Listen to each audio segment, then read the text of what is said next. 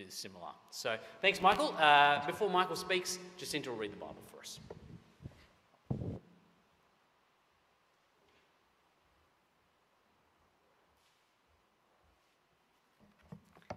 Hi everyone, my name is Jacinta and today I have the privilege of reading from God's Word for us. Before I do, let's pray together. Dear Heavenly Father, thank you for making yourself known to us and showing us the way of salvation through faith in your Son. Teach us through your Word and equip us for every good work for the glory of our Lord Jesus Christ. Amen. So today's Bible reading comes from Matthew 5, verses 1 to 12, and you can find that on page 968 of your church Bibles.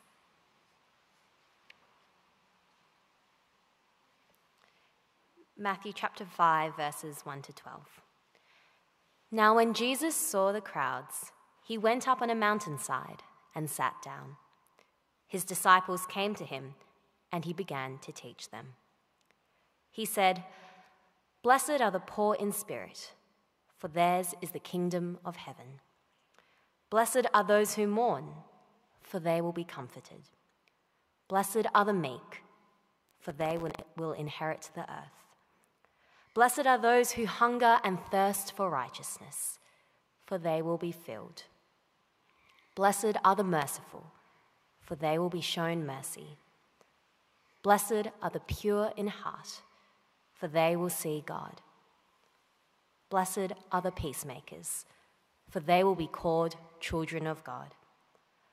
Blessed are those who are persecuted because of righteousness, for theirs is the kingdom of heaven. Blessed are you when people insult you, persecute you, and falsely say all kinds of evil against you because of me. Rejoice and be glad, because great is your reward in heaven. For in the same way they persecuted the prophets who were before you." This is the word of the Lord. Thanks be to God.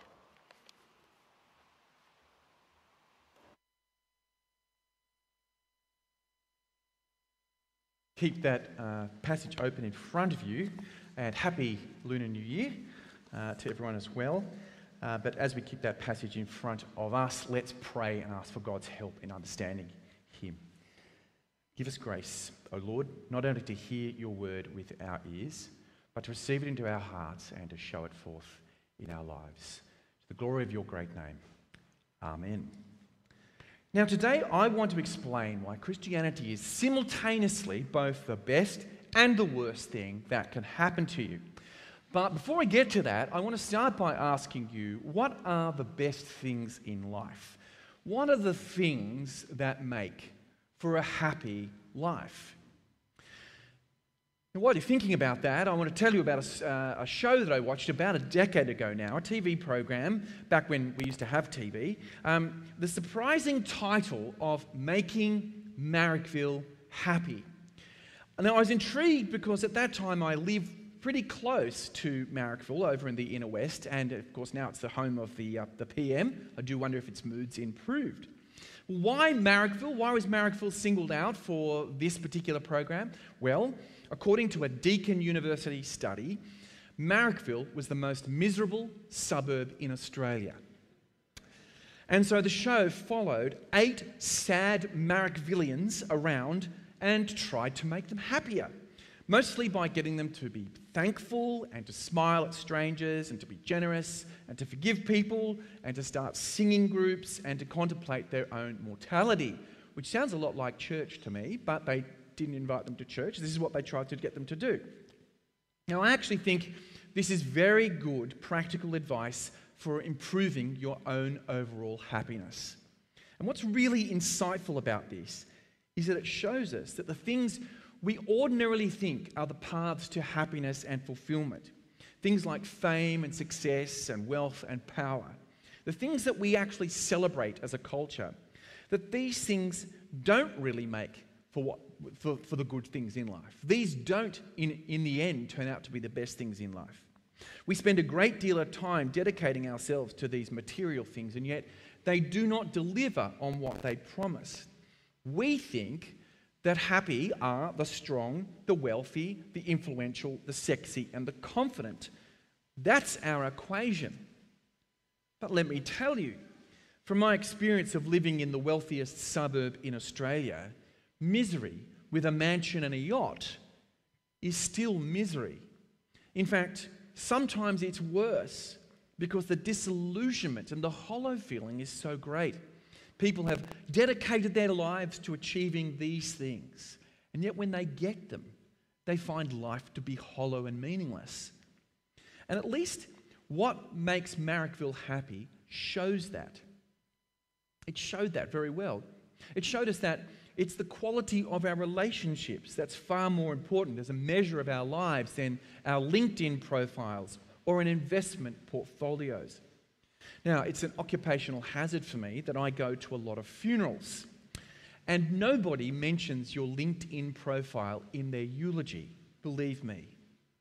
It's a wise person who has worked out that it's relationships that are what matters. But it's saying that our connectedness and our relationships with others are the best things in life, any comfort to us. Because if we know anything, it's that our relationships are actually very hard. And they are a source of great pain as well as great joy, of great anxiety as well as of support, of great distress and disappointment as well as great hope.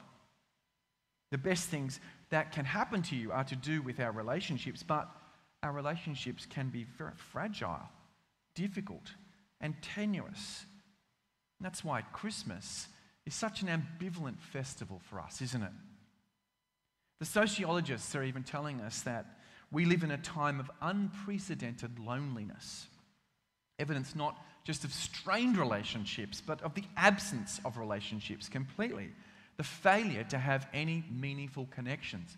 What's most distressing is, in fact, it's the 18 to 24-year-old group that are reporting record levels of loneliness. They are the loneliest group in our society. Now, I'm aware that these may not be simply theoretical statements for you, but realities that you know all too well. Which is a good point for us to turn to Jesus of Nazareth and his unique take on human happiness that we heard read for us just now. And so I want to turn with you to the words that are recorded for us in the 5th chapter of Matthew's Gospel, some of the most famous words that Jesus ever said from his Sermon on the Mount. They call his Sermon on the Mount.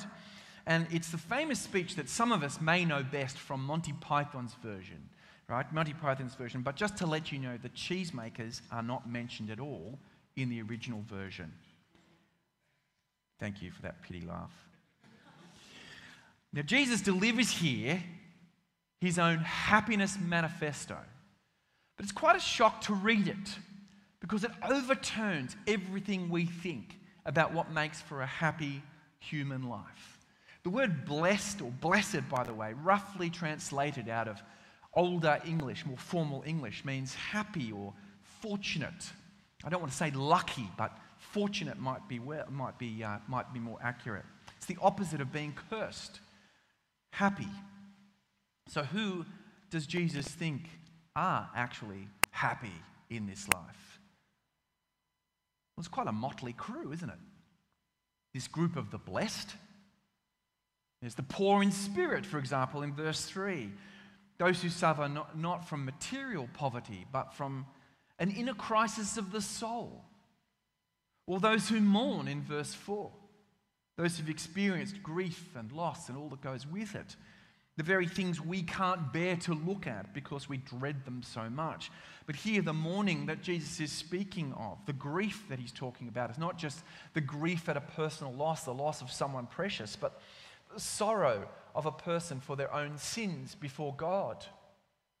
Or the meek in verse 5. And what animal do you think of when you think of meekness? The mouse, of course, that scurries behind the curtains in an effort to get away, is full of timidity, not with braggadocio and self-confidence. It's quite a reversal of who we would imagine would be the happy ones, isn't it? You can't imagine the Instagram account of this group. But there's more to come, for in verse 6, there's those who hunger and thirst for righteousness. They know something is wrong with the world, deeply wrong. There's a lack of justice in it, and they yearn for a time when things will be put to rights. And then there's the merciful, those who do not exact vengeance when they can. There's the pure in heart and the peacemakers. These are people who recognize how imperfect human affairs are and how our world is not marked by mercy or purity or peace. More often we see, as well we know, just opening the newspaper, war and severity and debauchery. It's a remarkable group of people, this happy group, this blessed bunch. We might see them as powerless, as unattractive, as sad, lacking in confidence and self-esteem. What they have in common is that they are most evidently at the moment not happy. They are a group of people whose tears are palpable. They're not happy with themselves. They're not happy or satisfied with the way things are in the world. But that is not all. For they're a group of people who are taking that unhappiness in a particular direction, that dissatisfaction in a particular place. They are calling out to God Himself for help. These are people who know that if anyone can right the wrongs, even their own wrongs, He's the God of heaven and earth, the God of mercy and justice, the God whose name is love. Who are the blessed? Who are the happy? Bizarrely, it's this group of people who don't seem happy, but they are longing for God to come and change the world and themselves. Well, okay, we might say, Jesus, look, it's all very well to assert that these are happy, but how do we know this isn't just a piece of fake news? A thing that's so obviously not true that you can only make people believe it's true by saying it over and over again, Trump style. Why are these people happy? What reason do we have for believing that it's so? Well, Jesus gives plenty of reasons. Each time He nominates one of these conditions for true happiness, He gives an explanation of why it's so. By the way, I don't think we should understand each of these groups as a distinct group, as if, there's the merciful over in that corner and the peacemakers over here, and the meek they haven't even bothered to come in because they're a bit afraid. It's a picture, a collective, collaborative picture, isn't it? A kind of collage that paints a great whole. Each of these is a different way of pointing to the same thing. And so here's some of the reasons that these people are so blessed. Well, we see that theirs is the kingdom of heaven. They gain citizenship in God's own country. We see that they will be comforted. Their tears will be wiped away. Their sorrows will be no more. They will inherit the earth. Everything that is will belong to them as it had belonged to the first human beings. They will be shown mercy. These people of great personal sorrow, grieving for the world and for themselves, their sins will be forgiven and they will be able to live with God and with His people. And more than that, they will see God Himself. They will not just hear of Him as of a rumor. They will know Him. They will stand in front of His glory face to face. And indeed, they will be called sons of God, part of God's own royal family, accepted and held close by Him. These reasons all have in common that they are about the future. In fact, they are promises that Jesus gives here for a restored and reconciled world, a world in which relationships are mended and healed, a world in which there is true, loving community. And this is a promise that God will act to bring about these things, that He will deliver on justice and peace and mercy. And that those who long for these things, who see now the disjunct between their experience and their hopes, will actually have their hopes met. And so, they're truly blessed, truly happy, because despite everything, they can rest secure in the hope that God will do as He says. Even their own mistakes and regrets and wrongdoings will not restrict God's promise, for they too will get mercy. Okay, we've seen who Jesus thinks is happy, and why he thinks they're happy. But you might say, look, this is all enticing and remarkable. But how does it come about? How does this reversal of fortune occur? And this is where the rest of the story of Jesus comes in. It's not an impressive story in many ways. It's the story, in one sense, of a tragedy.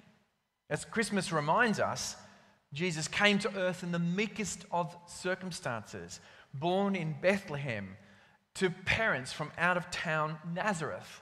He was from the boondocks. He was no city slicker. Though his countrymen were looking for a military hero, he refused to take up arms against the Romans. Instead, he walked around saying things like, turn the other cheek and love your enemies. He pointed out the real problem that we all have is that we have a heart that has strayed far from God. And the story of Jesus seems to end in meekness and in mourning. In a very real sense, he embodied the words he said here. And he was given a crock of a trial, beaten up and put to death by hanging on the cross. A great disgrace, if ever there was one. His friends, the people who heard the words the first time they were uttered, were shattered and mournful. But the promise of God that Jesus had spoken in these words was still very much alive. Though he looked like just another victim of the brutal world, Jesus walked free from his grave, much to the surprise of his friends and even of his enemies. His death was not then just the execution of a slightly annoying Jewish revolutionary. In his death, Jesus, as God's own Son, turned aside God's wrath against sin and evil, making peace with God a reality for us, making an offer of mercy from God available to those who wish to accept it.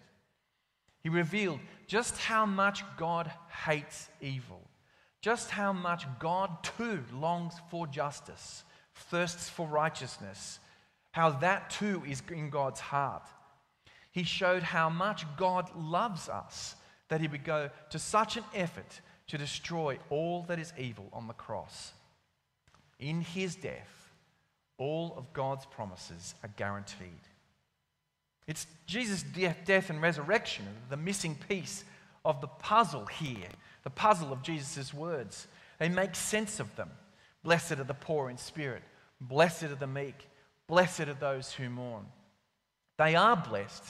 They are happy because they know they have an answered prayer. They know they do not suffer without purpose. In other words, they have hope. And this is what makes them truly blessed. In fact, where happy is too weak a word for them, because this hope turns happiness into something better than happiness, and that is joy, real joy. You might ask, what kind of a state of mind is this? Oh, it's an extraordinary state of mind. To live in the present time with the assurance that God's kingdom will come, that justice will one day be done, that you have forgiveness, that you have peace with God, that you have the freedom to show mercy to others, to love even your enemies, that you have acceptance, the acceptance of your Creator, that nothing that stands against you can ever touch you. That's some kind of happiness. In fact, as I say, happiness is not enough to describe it. For those who follow Jesus, it's only a taste of the happiness, the joy that is to come. Now, I hope at this stage that you're at least intrigued by what Jesus is saying here. And I hope you'll kind of take them away and these words and ponder them, contemplate them, because they're words that people have mulled over for centuries. And you can squeeze them and still you get good juice from them. It's the kind of message that takes some thinking over, because it so overturns the way we think about our lives and the way we live them. In fact, it may at first sound like very bad news, which is why I've called today's sermon, Why Christianity is the Best and the Worst Thing That Can Happen to You. How could this be? What could I possibly mean? Well, what if I'm not meek or poor in spirit? What if I do not mourn for my sins? For that appears to be the condition of being blessed that Jesus names here. And Jesus is saying, if this is not you, if this is not who we are, then the kingdom of heaven doesn't really belong to us. That our only access to the future is by being like this group of people. While still we imagine that we are the kings of our own lives, the master of our fates, the captains of our souls, the kingdom of heaven is not for us. While still we imagine ourselves decent and upright, while yet we congratulate ourselves for our achievements, while ever we imagine our lives consisting in the value of our possessions or the diversity of our experiences, the wonderful places we've traveled to, our lasting happiness is but an illusion. The message of Jesus is actually a rude shock to our egos. It shows us that we are not the center of the universe. It exposes the things that we like to lean on as broken and unreliable. And it certainly doesn't make us popular. It won't make you popular with those who think those things are precious. In fact, in some times and places, it results in open hostility. For when we challenge the ultimacy of the things around us, people don't like it. It's disturbing. Which is why Jesus talks about following him as like losing your life or taking up your cross. So it's a good question to ask, why would anyone sane follow him? Well, they'd follow him because he's right. He's right about the things we usually trust in. They really don't work. They let us down.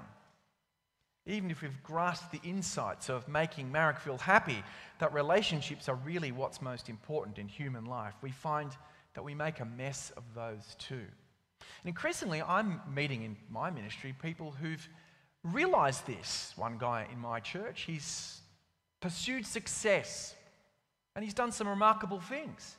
From the outside, he's a very impressive individual. But he says that he got to a point in his life where he realized that he'd been pursuing the mist. What he was pursuing was ephemeral. It did not satisfy. It was not real. It did not improve his relationships, indeed. But secondly, to adapt some words that the missionary and martyr Jim Elliot once said, "You are no fool if you give up what you cannot keep to gain what you cannot lose." With Jesus, we exchange hope in ourselves for a hope in the God who promises mercy and justice, peace and new life. And however painful that exchange might be, it makes complete sense. We lay before Jesus everything we have, but in him we get more than we could possibly imagine. One of the most famous of all Christian songs is, and I'm sure you could shout out what you think that is, it's Amazing Grace, isn't it? As many of you might know, it was written in 1772 by John Newton, who had once been a slave trader, became a Christian, didn't immediately leave slave trading behind, by the way, but after a few years decided that the trade in people was deeply sickening to God, as it indeed it is, and became a militant abolitionist, repented of his slave trading because of his faith. The first two lines of the song, I'm sure you can recite. Amazing grace, how sweet the sound that saved a wretch like me. Have you ever balked at the word wretch when you've sung it? It stands out, doesn't it? It contains a sting. It has a sort of desperation to it. Who do you think of when you think of the wretched? You don't think of people with great educations living in lovely houses, in luxury, with great jobs, traveling the world. And yet, says John Newton, amazing grace comes to the wretch. It stands out so much that I once heard a singer, a modern singer, in the grip of modern notions of self-esteem, change the word wretch to the word soul. so that it didn't sound so harsh. It was more palatable. Amazing grace, how sweet the sound that saves a soul like me. Of course, the trouble was, it's then not grace, is it? It's then not God's free gift to the wretch. But John Newton knew. He knew that the good news is amazing because it tells the painful truth about me. It's so good because it's actually bad in the first place. I now have hope because I've lost all hope in myself. The gospel doesn't tell me that I'm okay and you're okay and God's okay and the world's okay and it's all okay. It tells me that in Jesus, everything will be better than okay. Because it sure ain't okay now. So the question we're left with today is, do you want to join the ranks of the blessed? Will you hear Jesus' call to come to God as one poor in spirit, mourning for your sins and hungry for righteousness? For God has promised a new order of things from which the darkness of sin and death will be banished, and in which his justice, his mercy, and his love will surely reign. And in the hope of that, there is great joy. Amen.